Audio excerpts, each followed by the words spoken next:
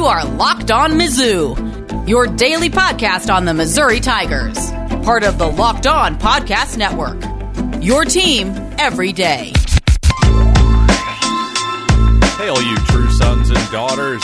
I'm John Miller, your Mizzou mafioso and the central scrutinizer of Missouri Tigers football and basketball 5 days a week. And you know what? Speaking of 5 days a week, if you need more on the Southeastern Conference, definitely check out Locked On SEC with Chris Gordy of Sports 790. Follow it on the Odyssey app or wherever you get your podcasts. And yesterday at the South End Zone Complex at Faurot Field, the Missouri assistant coaches met with the media yesterday. And, of course, some interesting nuggets came out of those interactions, including Jethro Franklin, Missouri's new defensive line coach, revealing some interesting tidbits about how he wants his defensive line to play this coming season. If you're a fan of Craig Kuligowski and his style of play, well, you're probably going to like what he has to say. Also, another gridiron glossary segment coming up for you, born out of Jethro Franklin's comments. But you know what? First, let's talk a little bit granular, the big picture. And let's think about last year. In fact, tight end coach Casey Woods put it quite well, saying that this time a year ago, we'd only been through 3 spring practices. So think about that. 3 practices is all they had during that whole pandemic spring period before, obviously, everything was shut down. Well, practically everything in the world was shut down, not just college football, as we all know. But again, just keeping in mind that most first seasons for any football coach, there's going to be some growing pains. And remember, Eli Drinkwitz is only 38 years old. He only has 2 seasons now, one before last season of actual head coaching experience. His first season in the SEC with an all-SEC schedule, when you take all those circumstances into account, 5-5 is a fairly miraculous finish for the Tigers last year, I would say. So now the Tigers are obviously going to be much further along this season with the actual installs of their basic offense. And now the coaches should have a much better handle on what their players' strengths and weaknesses are and how to best utilize their talents. What kind of plays are going to work for this offensive line, for instance?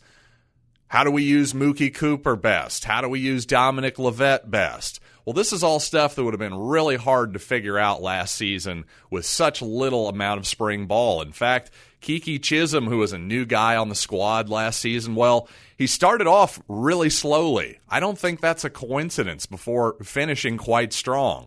I'm expecting him, and of course Connor Bazelak, now that he's had a full spring, knowing he's the starting quarterback, by the way, this should all be reasons for definite optimism if you're a Tiger fan this season, and especially going forward. If Eli Drinkwitz can pull what he pulled off in 2020, well, what can he do with an actual full season of off-season work?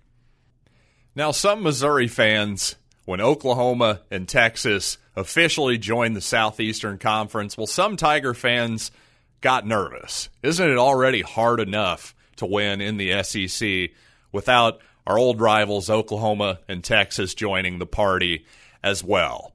But you didn't see any of that kind of hesitation from the Missouri coaching staff. In fact, new defensive backs coach, in fact, Aaron Fletcher, and running back coach Curtis Looper were all encouraged by it. We're actually excited. In fact, they're chomping at the bit, it seems, to delve further into Texas recruiting, and they think, being right in Texas's back door on a regular basis now, this should all lead to good things for Missouri. That was my initial reaction as well, so I'm glad to see that there's coaches on the actual Missouri staff who actually recruit who are feeling much the same way. I find that quite encouraging. And Missouri's new defensive coordinator, Steve Wilks, seemed very encouraged by what he saw in spring ball, too, especially when it came to turnovers. Wilks revealed that while Missouri only had, I believe, about 10 turnovers forced in the 2020 campaign, during spring ball, his squad got about 30-some-odd turnovers in spring, which sounds like a lot, quite honestly, but I have no way to really contextualize any of that, considering I don't know how many snaps the offense took without turning the ball over during spring ball. But you know what? If Steve Wilks is encouraged, then I'll choose to be encouraged as well. Because quite honestly, if you're a Missouri fan, you could just as easily say, well, while Bazelak didn't throw a lot of interceptions last year, still, Missouri fumbled the ball a little bit too much for my liking. And, well, if we're going to be better than expected in 2021, unlike last season, we better win the turnover battle. There's no doubt about that. And there's also no doubt that Missouri would like to hit more explosive plays during the 2021 season than it did last year. Hopefully, that includes freshman receivers Mookie Cooper and Dominic Lovett. And I want to talk more about those guys coming up, including the punt returner position that both of those guys could potentially factor into. But first, let me tell you about RockAuto.com, which is, frankly, the fastest, easiest, and best way, period, to find all of your auto parts online. Not only can you save money, you can save time when using RockAuto.com. Just go to their website, narrow down exactly what you want, whether it's a new carpet inside, maybe you need a tail lamp, or even just some motor oil like I bought the other day. Got me some solid Mobil 1 synthetic for my truck the other day, and boy, that sucker is humming along now. So thank you to RockAuto.com, who made it so easy to find that oil, gave me the best price possible. So you know what? I encourage you to do the same thing right now. So go to RockAuto.com, see all the parts available for your vehicle, and write Locked On in their How Did You Hear About Us box so they know we sent you. Amazing selection, reliably, low prices, all the parts your car will ever need. RockAuto.com. I think it's been rather obvious to most of us who follow the Tigers closely that Mookie Cooper is going to start at the slot receiver position this fall. You could tell that was the case during spring ball. Just go to the spring game and guess who was in there getting almost all of those reps with the first team over the previously ensconced Jalen Knox. Did I use ensconced correctly there? Oh, well, who cares? Let's move on. The point is, I think, while Missouri obviously expects Mookie Cooper to be a big part of this offense, and that's been obvious for a while, I think it's even more encouraging to hear what Missouri's coaching staff had to say about freshman receiver from East St. Louis, Dominic Lovett. Because, again, Missouri, if they're going to be more explosive, there aren't a ton of obvious options who are on last year's roster that have that kind of explosion, but Lovett is definitely that kind of kid. And it was also encouraging to hear that he can play inside and outside, because I want him and Cooper, him being Lovett, to be on the field at the same time, because I was a little bit worried that, okay, if these guys are both going to be on the field at the same time, are they both going to have to play the slot, which means we'll have to have 4 receivers, which possibly takes Daniel Parker or any tight end off the field. It's got to hurt your run blocking, that type of thing. Now, obviously, I'm sure Missouri will play some 4 receiver sets at times. I just didn't want that to have to be their base offense unless that's what they want to do. I didn't want them forced into it. So the fact that Lovett may be a big-time playmaker on the boundary and not just in the slot, that's a really encouraging a really encouraging sign, and actually lines up with the kind of playmaking that you saw from him in high school. Also interesting to note that special teams coach Eric Link said that both Cooper and Lovett are getting looks at punt returner as well. And notably, Lovett didn't drop one ball all spring. So to me, while they mentioned Chris Abrams-Drain last year, putting him back there as a true freshman, they said, you know what, maybe we put a little bit too much pressure on him early. But you know what? If Lovett truly didn't drop one ball all spring, and I have no reason to doubt that, I think he can handle it. And with his kind of explosive playmaking, I'd definitely be favoring him as the punt returner. But Cooper definitely profiles as the kind of guy who can be a good punt returner as well. And after last season, That's a big deal because Missouri obviously was just struggling to catch the punt at times early in the season, especially famously they muffed 2 against LSU and won that game anyway. By the way, how many times has Missouri muffed 2 punts and won a close game anyway? I'd say that might be about the first time in history. So let's not try to make that a trend. And while Cade Musser last year, the walk-on receiver and returner last year, did a fairly admirable job just securing the football, which is all Missouri needed, he was basically a fair catch it every single time guy.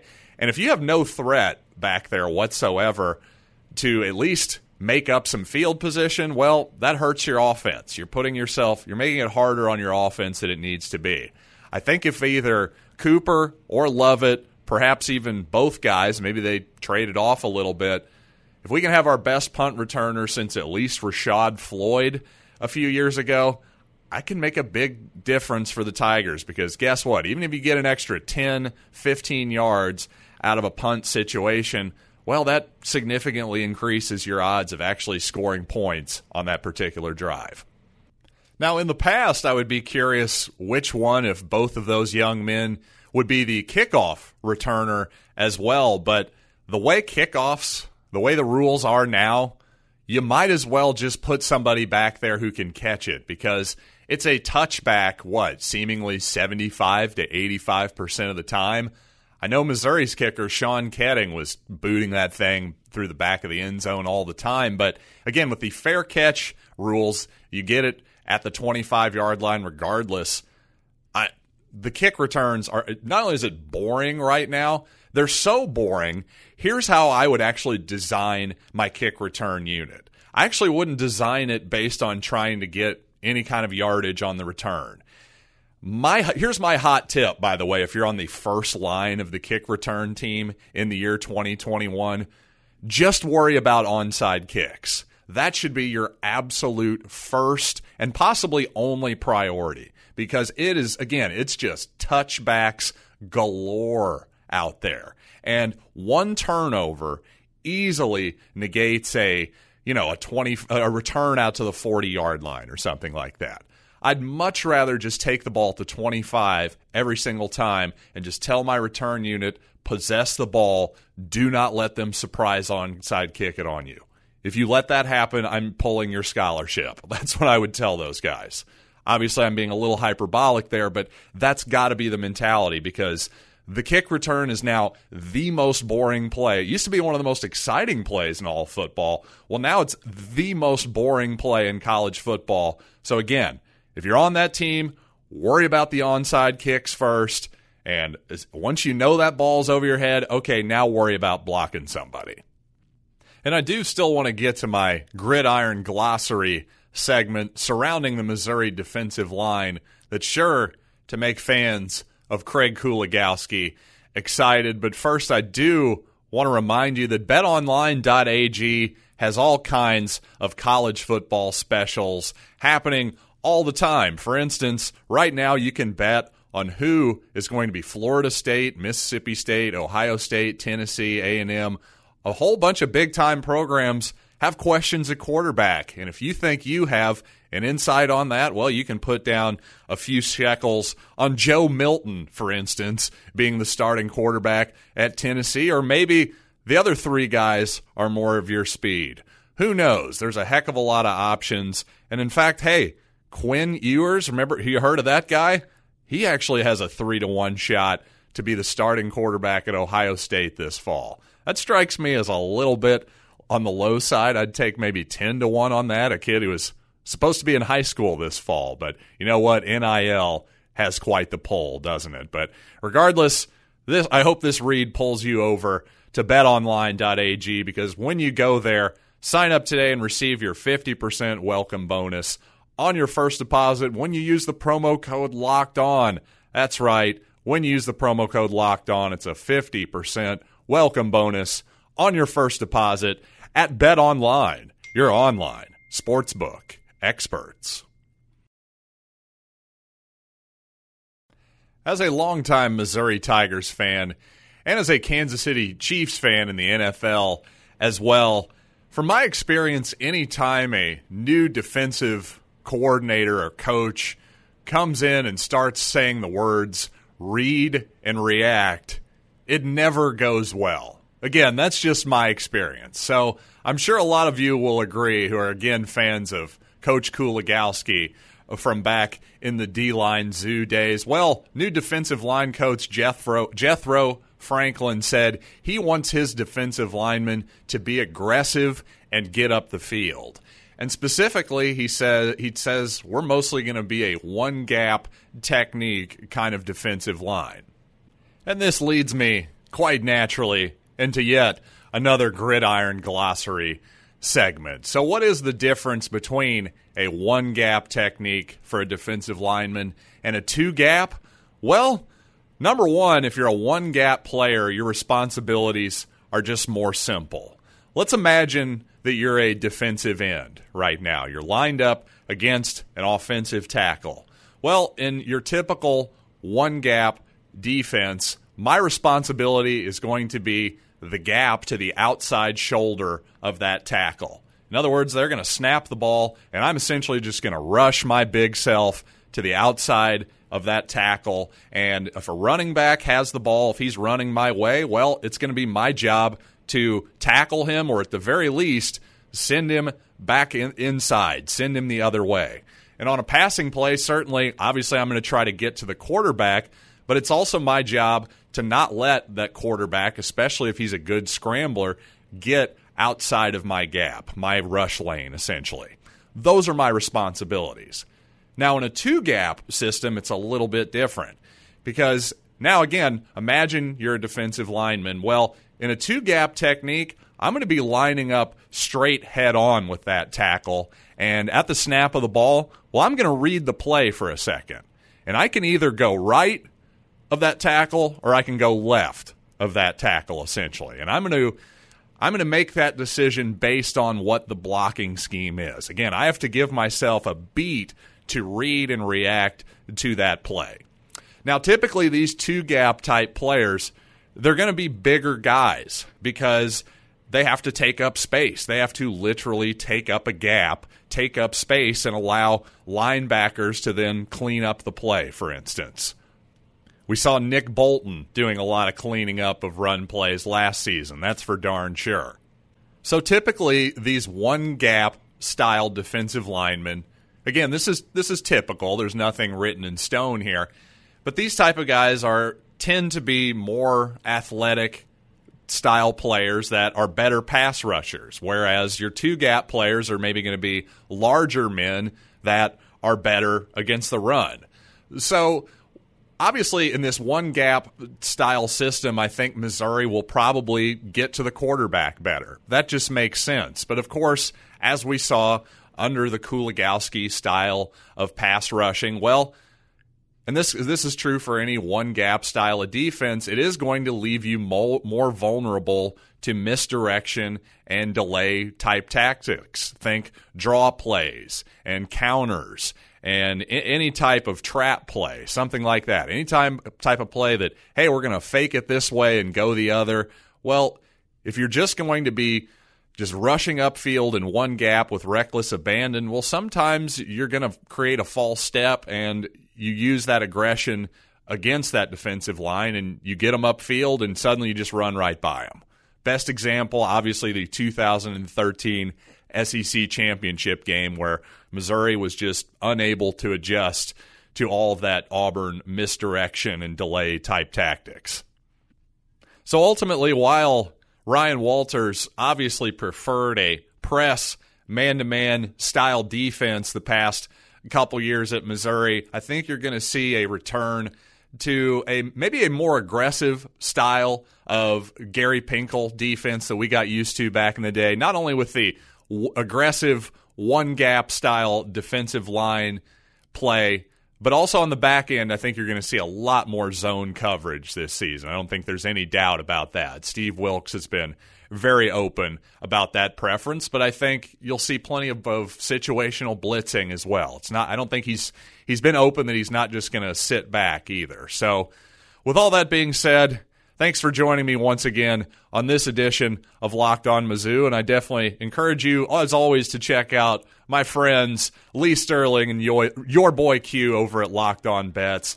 Got to be my favorite show on this network. I hate to say that because there's so many great shows on this network, but Locked On Bets is kind of the perfect format for the Locked On Network. It just works. It really does in this daily, digestible format that we prefer here on the Locked On Podcast Network. So, once again, thanks for joining me, and I am John Miller, and this has been Locked on Mizzou.